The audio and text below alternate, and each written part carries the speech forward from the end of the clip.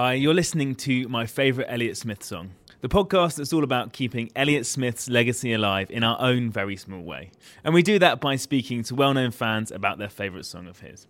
Now, in this episode, we've got Sadie Dupuis speaking to us. Now, if you don't know Sadie, she is a New York-based musician who's the founder and lead singer of the band Speedy Ortiz. And she's also got her own solo side project as Sad 13. Sadie is incredibly passionate about Elliott Smith. And what's really great about this is how much thought she put into selecting her favourite song before we even did the interview. In the weeks before, we were in touch over email where she was absolutely agonising over her pick.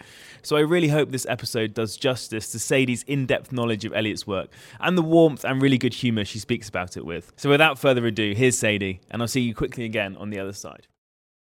I chose Cupid's Trick off Either Or, though, as you know from my emails, it was not an easy choice for me because I was bouncing around a few ideas. I thought New Disaster would be a really good one. I thought about Busted Lip by Heat Miser, probably because it's more of a good example of his story songs, which I really like. I think it's just, there's so many different things he was capable of doing across his songs. Shaking down, I'm absent and numb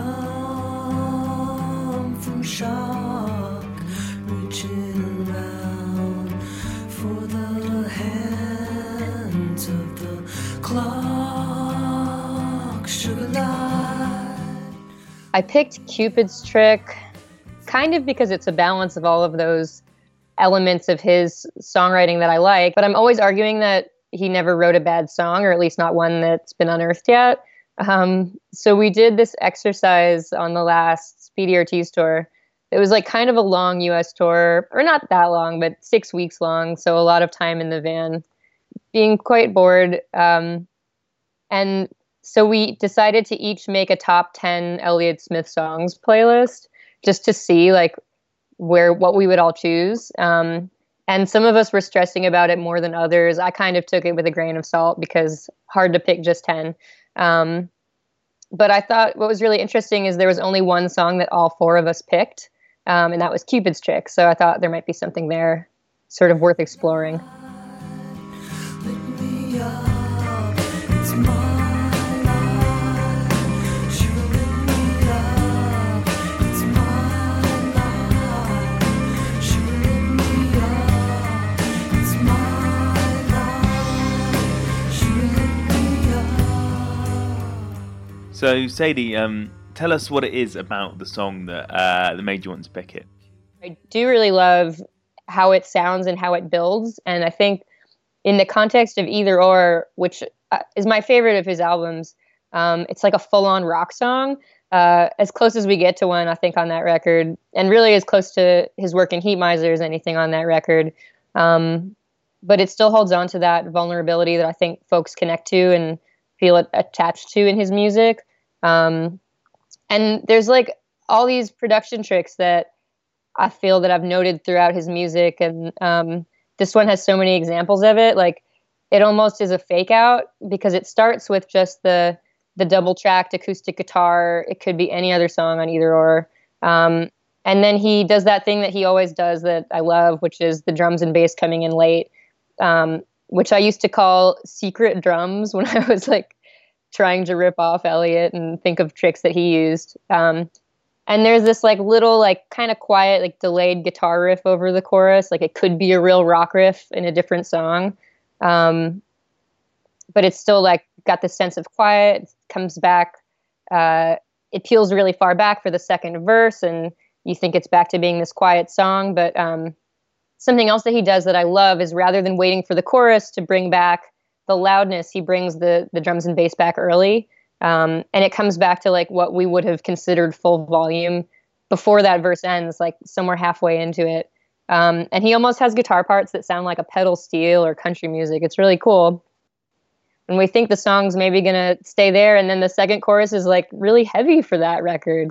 It's like if you A-B them, it's like twice the volume of the first chorus because he's got all these like bar chords, which is kind of atypical for this record. There's like an epic guitar solo. And then when it comes back in the third chorus, he gets rid of the riff. So he's always playing with changing, adding, taking away. There's turnarounds between sections that are different lengths every time. Just really subtle changes that you might never notice. And I might never have really quantified them if I hadn't learned to play that song. And I think that's what makes him such a great composer. These just changes constantly happening from section to section. And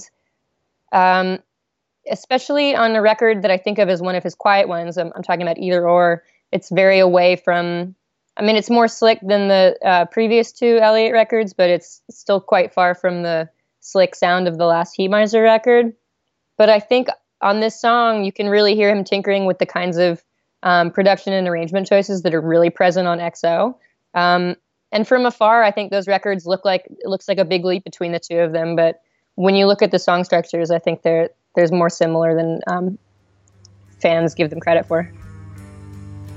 Cupid's trick comes down to shake and deal the stupid kick that makes me real. Should I let me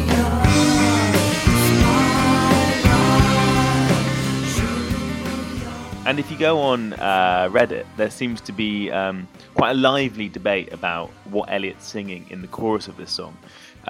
Do you know what he's singing? Can you put this debate to bed once and for all? Well, I didn't really know that there was a debate until you mentioned that. Honestly, I have no idea.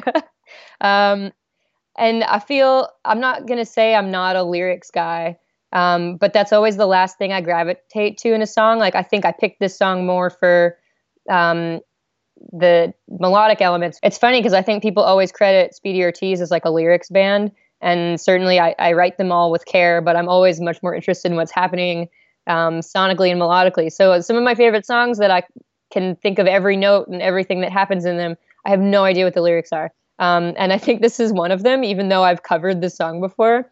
I always thought it was Lit Me Up, It's My Life.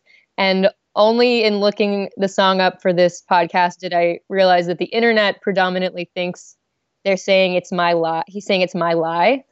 And then Genius.com thinks it's Sugar Lick Me Up, which I never would have considered. And then I listened.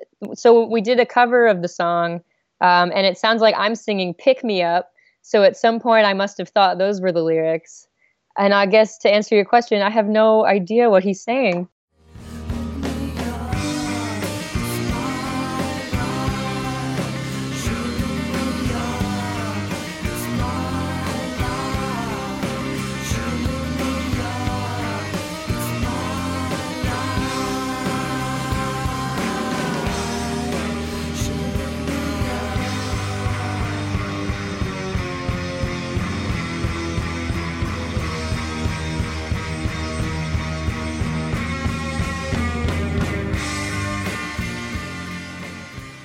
Tell us how you first got into Elliott's music.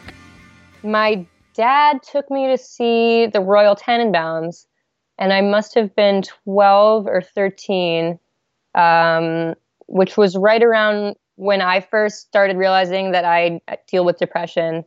And I had some like OCD tendencies at that time that have mostly gone away as an adult, but I would really struggle with obsessive recurring images of self-harm and suicide. And there's that scene in the movie where Luke Wilson attempts suicide, and Needle in the Hay was used in the soundtrack. And it was very impactful to me because I just never had seen a scene like that in a movie at that age, and I'm sure I cried, but I was very instantly drawn to Elliott's voice. And I think at that time, I thought his music was sadder than I do now as an adult. But I found it really healing. So we got the CD soundtrack.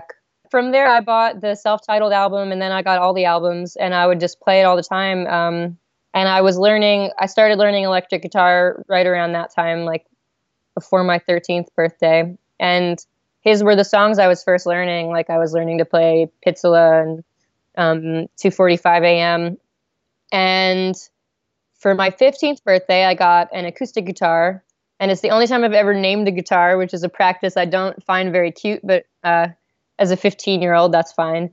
But I named it Elliot, and because that was who I was inspired by. And just a few months after that, maybe 6 months later, was when he died. So yeah, I was a very big fan and already very inspired by him. And his death was very shocking and sad to me, and still is. And how has Elliot's music influenced your own work, both with your band Speedy Ortiz, but also your solo project as Sad 13? One that's just me. Before we were a band, I was thinking of how Elliot recorded drums. I would double track myself playing them the way that like Stephen Droz did on Coast to Coast. And yeah, I mean, I wouldn't even say that like Speedy Ortiz or Sad 13 sound distinctly like Elliot, but I always have his melodies in mind. But I'm always thinking of Elliot for sure. And we have an upcoming Speedy album. Whenever it's out, I can probably point you to exactly which songs are influenced by him. And I've gotten to visit New Monkey, the studio, but I have this fantasy of doing the second Sad 13 album there and not in my bedroom because it's such a cool studio.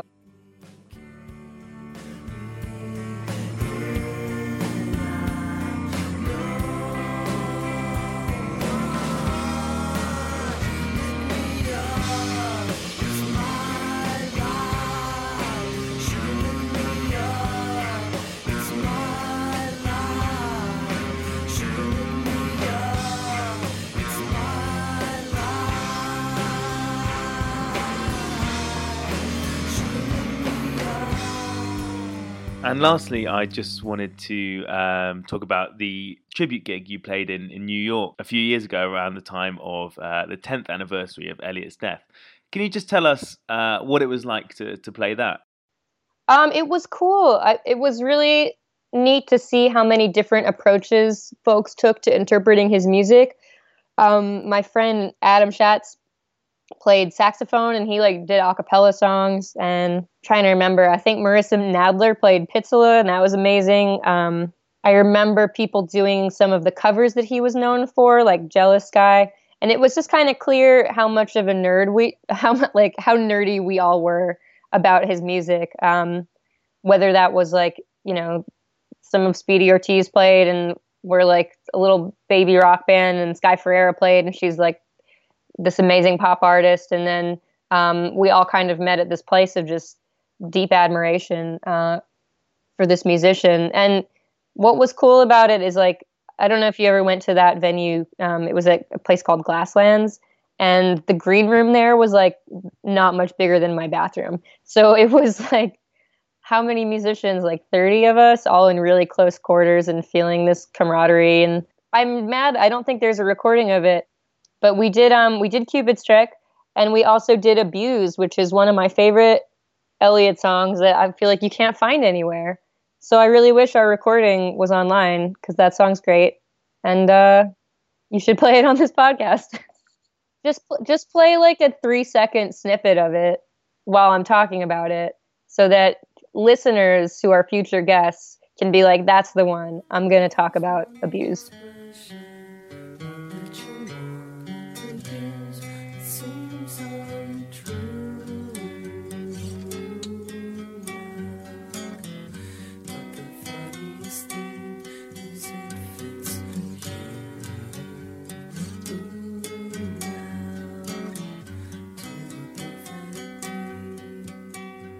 And there you go, for Sadie, there's a little bit of Abused by Elliot Smith there for you. Hopefully that may inspire some future guests to get in touch. Madonna, if you're listening. And before I go, I just wanted to say thank you very much to Sadie Dupuis for taking part in this podcast. It was great to speak to her, and as she mentioned in the interview, her band Speedy Ortiz have an album called Twerp Verse coming out at the end of April. So do check it out and have a listen for the Elliot Smith influences when it's available. And that's about all we have time for this week, but do rate and review the podcast if you're enjoying it, and I'll see you again for another edition very soon. Intention, but the closer you get, the more you get confused. Who's